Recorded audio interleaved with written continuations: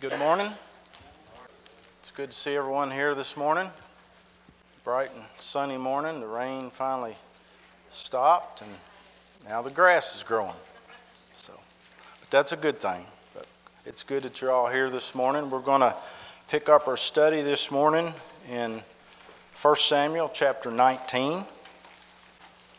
We got one more week in this study and then we'll start a new quarter. So I just want to say this. I've really enjoyed teaching this. Y'all have been a very attentive audience or class, however you want to put it. But I always enjoy everyone's comments. I like participation in class. I don't like to just lecture because I learn as much from your thoughts as we read God's Word and the things that it's amazing the different things that each one of us pull out of the Scriptures. And then when we go through that Scripture again, there's something else that will come out every time you go through it. It's just so amazing how God's Word works. So let's start with chapter 19 of 1 Samuel. Now Saul spoke to Jonathan his son and to all his servants that they should kill David. But Jonathan, Saul's son, delighted greatly in David. Verse 2. So Jonathan told David, saying, My father Saul seeks to kill you. Therefore, please be on your guard until morning, and stay in a secret place and hide. And I will go out and stand beside my father in the field where you are, and I will speak with my father about you. Then what I observe I will tell you. Thus Jonathan spoke well of David to Saul his father, and said to him, Let not the king sin against his servant, against David, because he has not sinned against you, and because his works have been very good toward you. For he took his life in his hands and killed the Philistine. And the Lord brought about great deliverance for all of Israel. You saw it and rejoiced. Why then will you sin against innocent blood to kill David without a cause?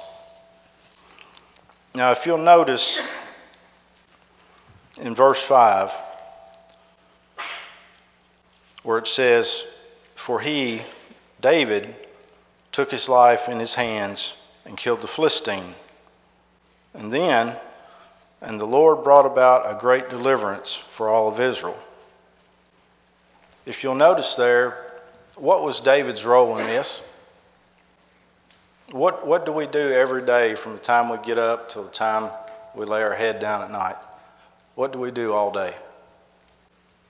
We make choices. David made a choice to take his life into his own hands and to kill the Philistine. That was a choice. But where did the power come from? From God. David made the choice to do God's will, so therefore the power was with him and his choice.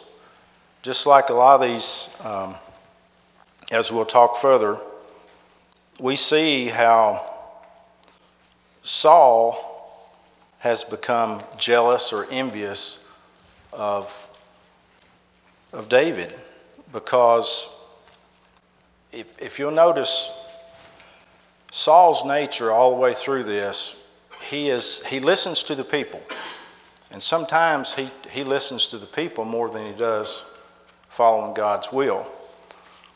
So here, David made the good choice, and God was with him.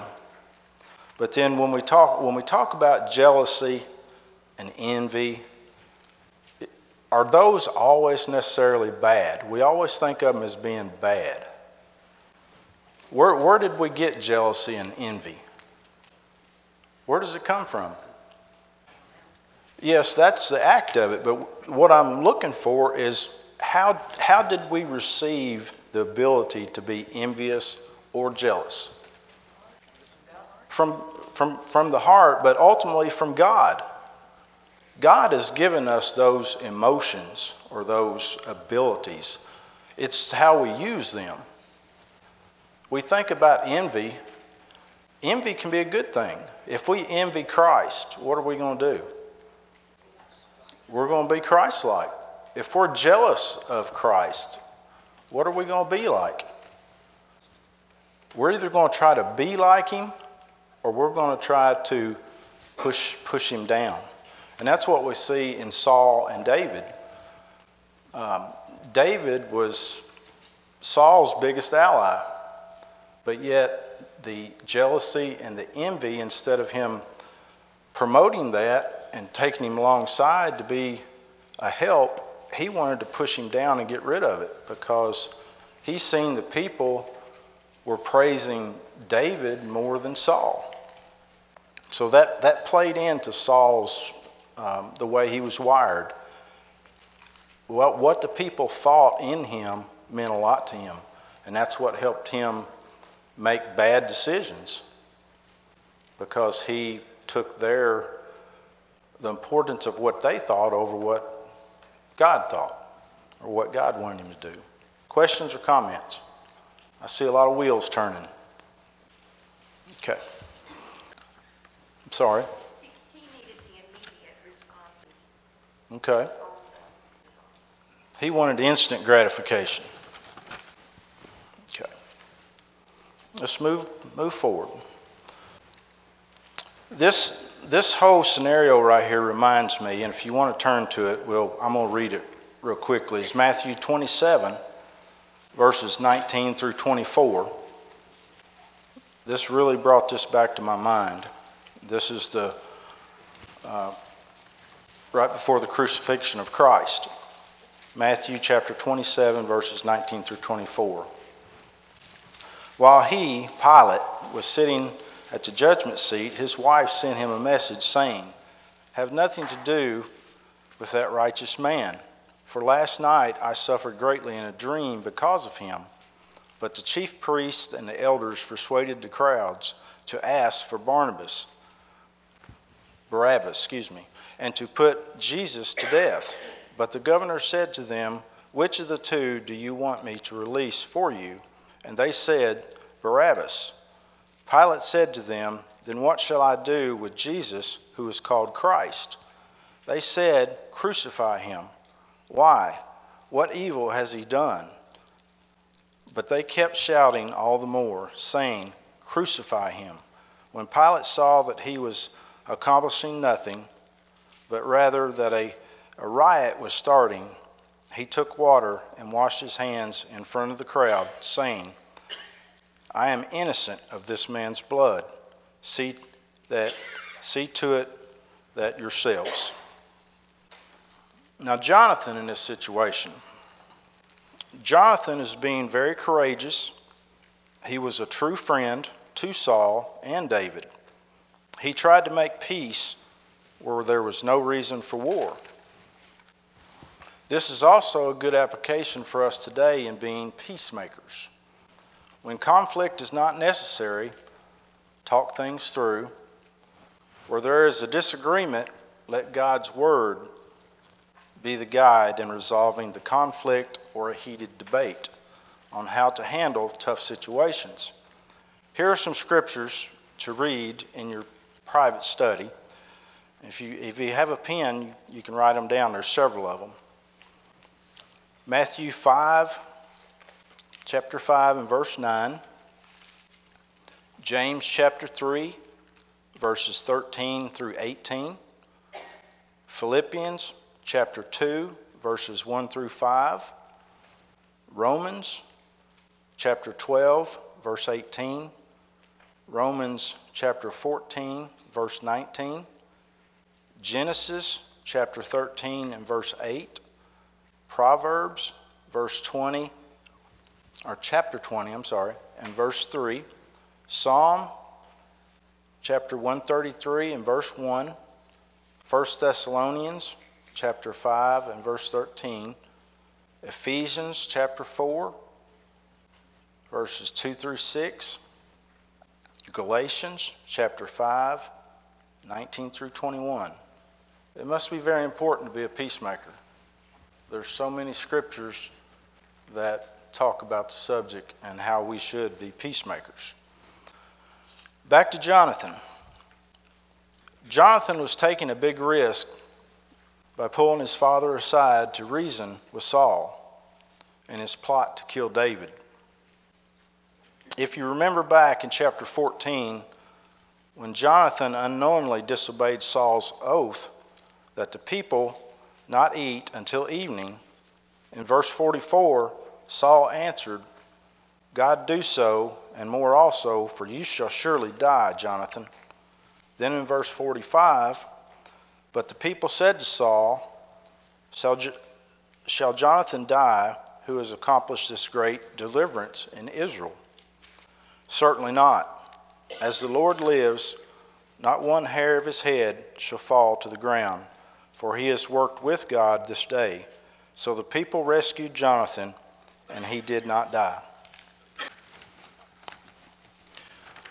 Another thought on this too, this is probably one of the things that triggered Saul's jealousy. You see here, he was ready to let him die. But then all the people that he had been listening to all this time, they went against and said, no, Jonathan needs to live. That was probably one of the key things that triggered some of his jealousy. Okay, let's read on. Let me find my place here. Okay, where did I get to? 6? My eyes were playing tricks with me this morning. Saul, listening to the voice of Jonathan, and Saul vowed, as the Lord lives, he shall not be put to death. Then Jonathan called David, and Jonathan told him all these words, and Jonathan brought David to Saul, and he was in his presence as formerly. Now let's stop right there one more time. Another incident, as far as if you think about what Saul was, or what David was doing here, if you'll remember back in Esther, the book of Esther,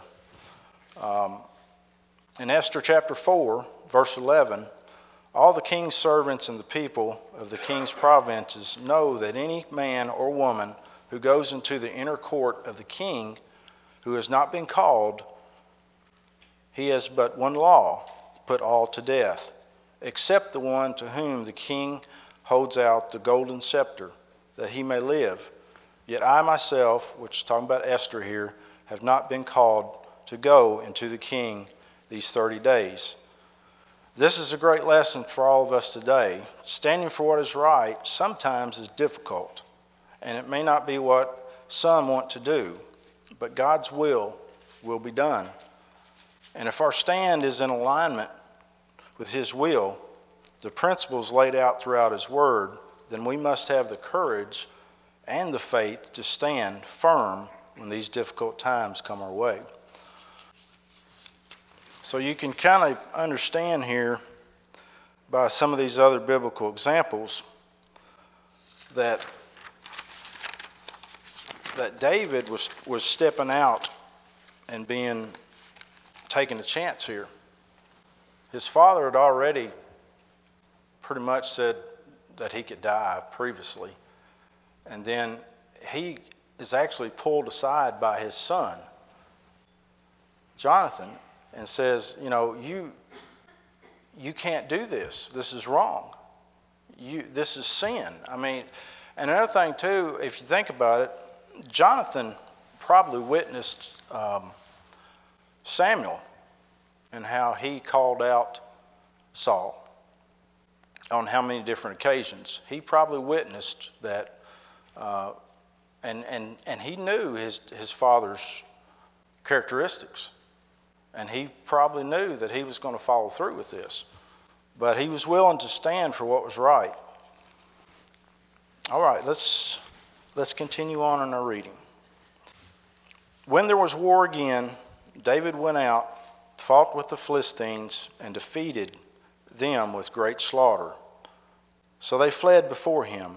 Now there was an evil spirit from the Lord on Saul as he was sitting in his house with the spear in his hand, and David was playing the harp with his hand.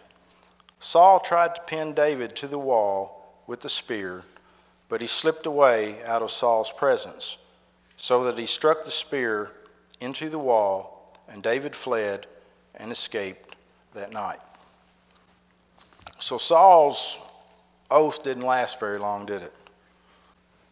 And reading this too, when you take the comparison between Saul and David, here Saul is envious, he's jealous, he's angry, he's confused. He has a spear in his hand. He has a choice to make. And what does he do? He tries to kill David. On the other hand, you have David obviously trusting in what Jonathan had told him, that Saul had sworn not to kill him. So there was trust. But still in the back of Jonathan's mind there had to be some doubt. A little scared, but he was still respectful that Saul was the king. And no doubt he had faith that God was with him. He was using his hands to make music to help Saul's evil spirit, or the indwelling of that spirit, if you will. So there you have two men. They both have their characteristics, their emotions that God's given them. They both have a choice to make. And you see how the contrast in how those choices were made based on the situation. It's a huge contrast. All right, let's move forward. Questions or comments? Y'all are very quiet today. Very quiet. Okay. Saul also sent messengers to David's house to watch him and to kill him in the morning. And Michal, David's wife, told him, saying, "If you don't save your life tonight, tomorrow you will be killed." So Michal let David down through the window, and he went and fled and escaped. And Michal took an image and laid it in the bed, put the cover over goat's hair for his head, and covered it with cloths. So when Saul sent messengers to take David, she said, "He is sick." Then Saul sent the messengers back to see David, saying, "Bring him up to me in the bed, that I may kill him." And when the messengers had come in, there was the image in the bed, with a cover of goat's hair for his head. Then Saul said to Michal, "Why have you deceived me like this, and sent my enemy away, so that he has escaped?" How many stories do we see throughout the Bible that involve deception? When you think about it, there's a bunch. We could talk for hours probably. Does any come to your mind on deception? Jacob and Esau. That was one that popped into my brain. Where else? Esther. Okay. Rebecca. Abraham and Sarah. Okay. Where else? Well, that brings to mind about the livestock where they. Yes, but you remember about the livestock where I forget, he did something where a bunch of them prospered. They reproduced greatly and the others didn't. There was deception there, but it's all through the Bible when you think about it. And something else that I thought about here was, if you remember back when Saul offered Michal to David, you remember what he said? And one of the reasons that he offered her to David? She would be a snare to him. A snare. So Saul already knew probably a little bit about her characteristics and how she could be deceptive. And that was one of his reasons for giving Michal to David, so she would be a snare to him. Another story that just popped in my mind was Rahab. She hid the spies. And what? Adam and Eve. So they just keep coming out as far as stories and lessons about deception. Okay. Saul has already broken the vow that he made to Jonathan. He has obviously went to another level of his determination in the mission to get rid of David. He has openly expressed to his daughter that he considers David his enemy. Why? Why is David Saul's enemy? Okay, jealousy. All right. But had David done anything to Saul to make him an enemy? So this is all coming from Saul's heart and using the emotions of jealousy and envy in a ungodly way. So this is what's generating all this. Saul had no reason to think of David as being an enemy. First off, he had brought great deliverance to Israel in a military sense. He had restored their respect amongst the Philistines. He was the son-in-law. He was trying to do what God had told him to do. He had been, he was using his musical talent to, if you want to put it this way, as a therapy for Saul and his evil spirit.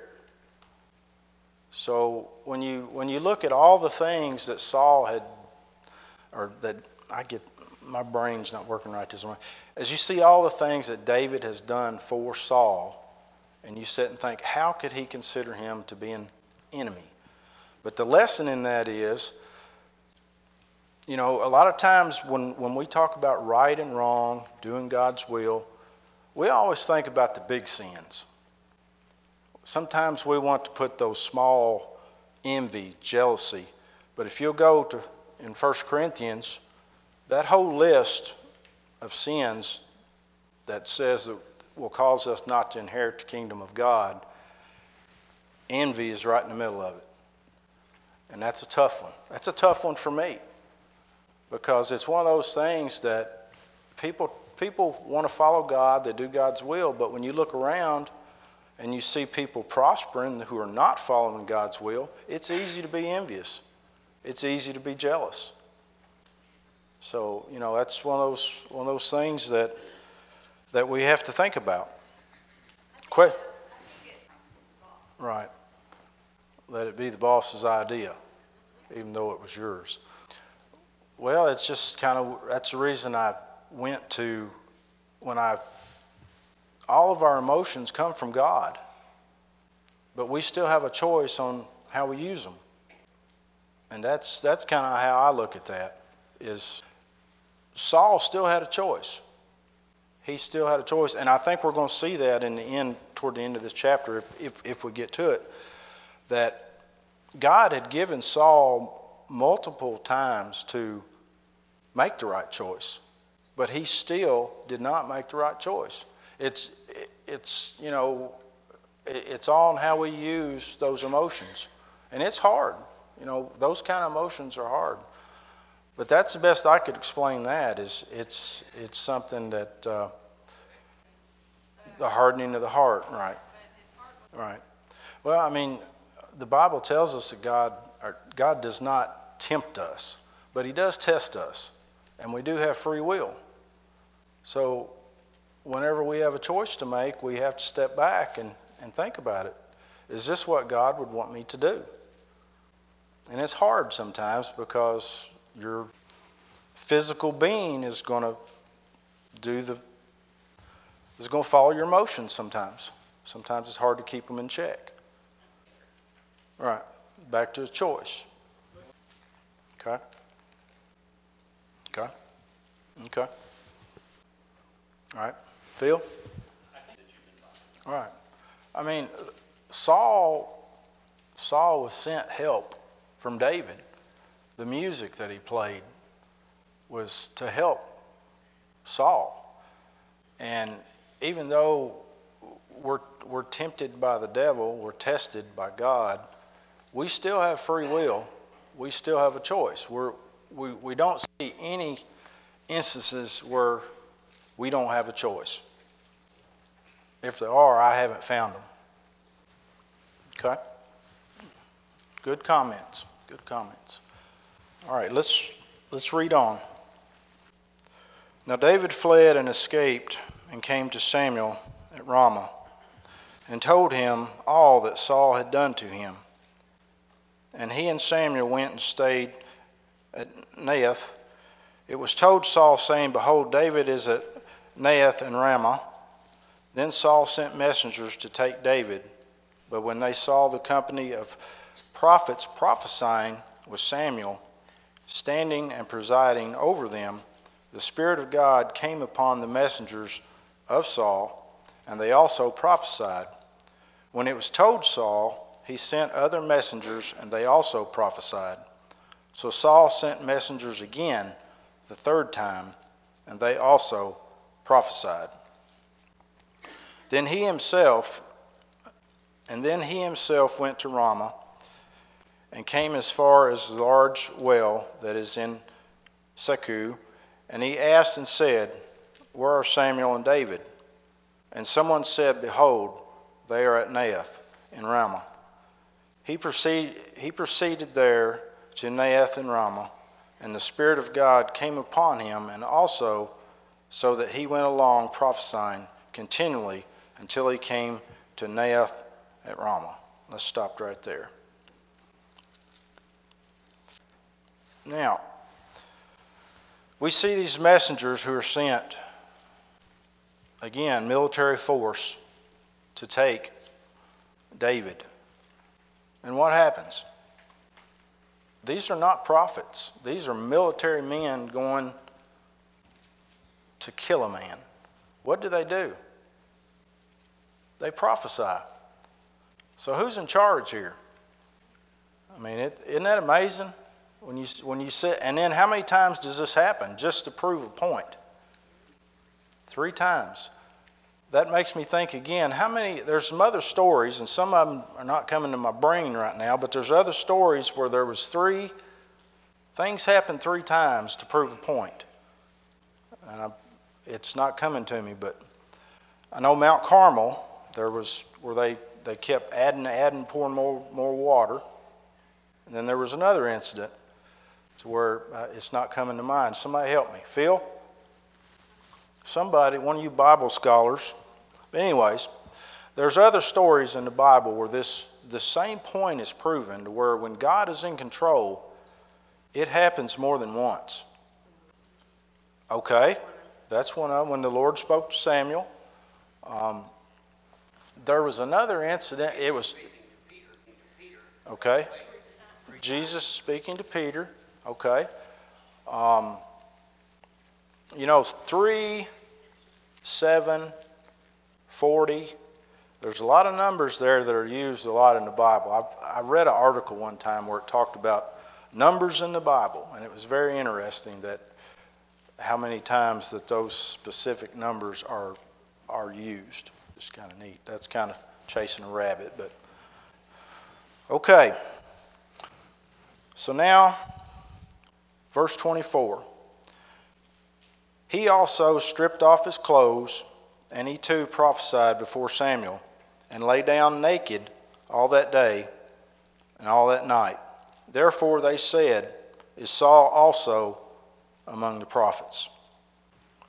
So here you have 3 different groups of Saul's military might. They're all prophesying. And then you have the king himself, who's like, okay, I've sent out 3 groups. I'm going to go take care of this myself. What happens? Same thing happens to him. he prophesies. So then again, we're back to God is in control here. And if you think about it, this is another instance to where Saul could have made the right choice.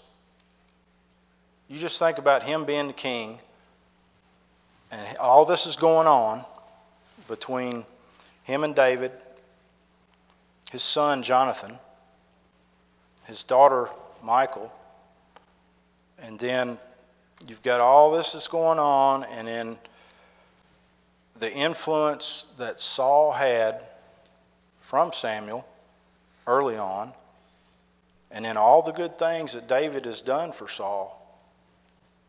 And then you send out three, probably he kept sending mightier groups. When the first group didn't accomplish what was supposed to be accomplished, he probably looked at his arsenal and said, well, I'm going to send a better group. 3 groups are sent. They're all prophesying to God. Why did Saul not see this and make the right choice? Why? Well, it shows you how powerful jealousy can be. It shows you how powerful envy can be. But then on the other hand, with the scriptures that we were talking about earlier about being a peacemaker, what if these had been instituted into this situation? How differently would it have come out if there was peacemakers in all this that was going on?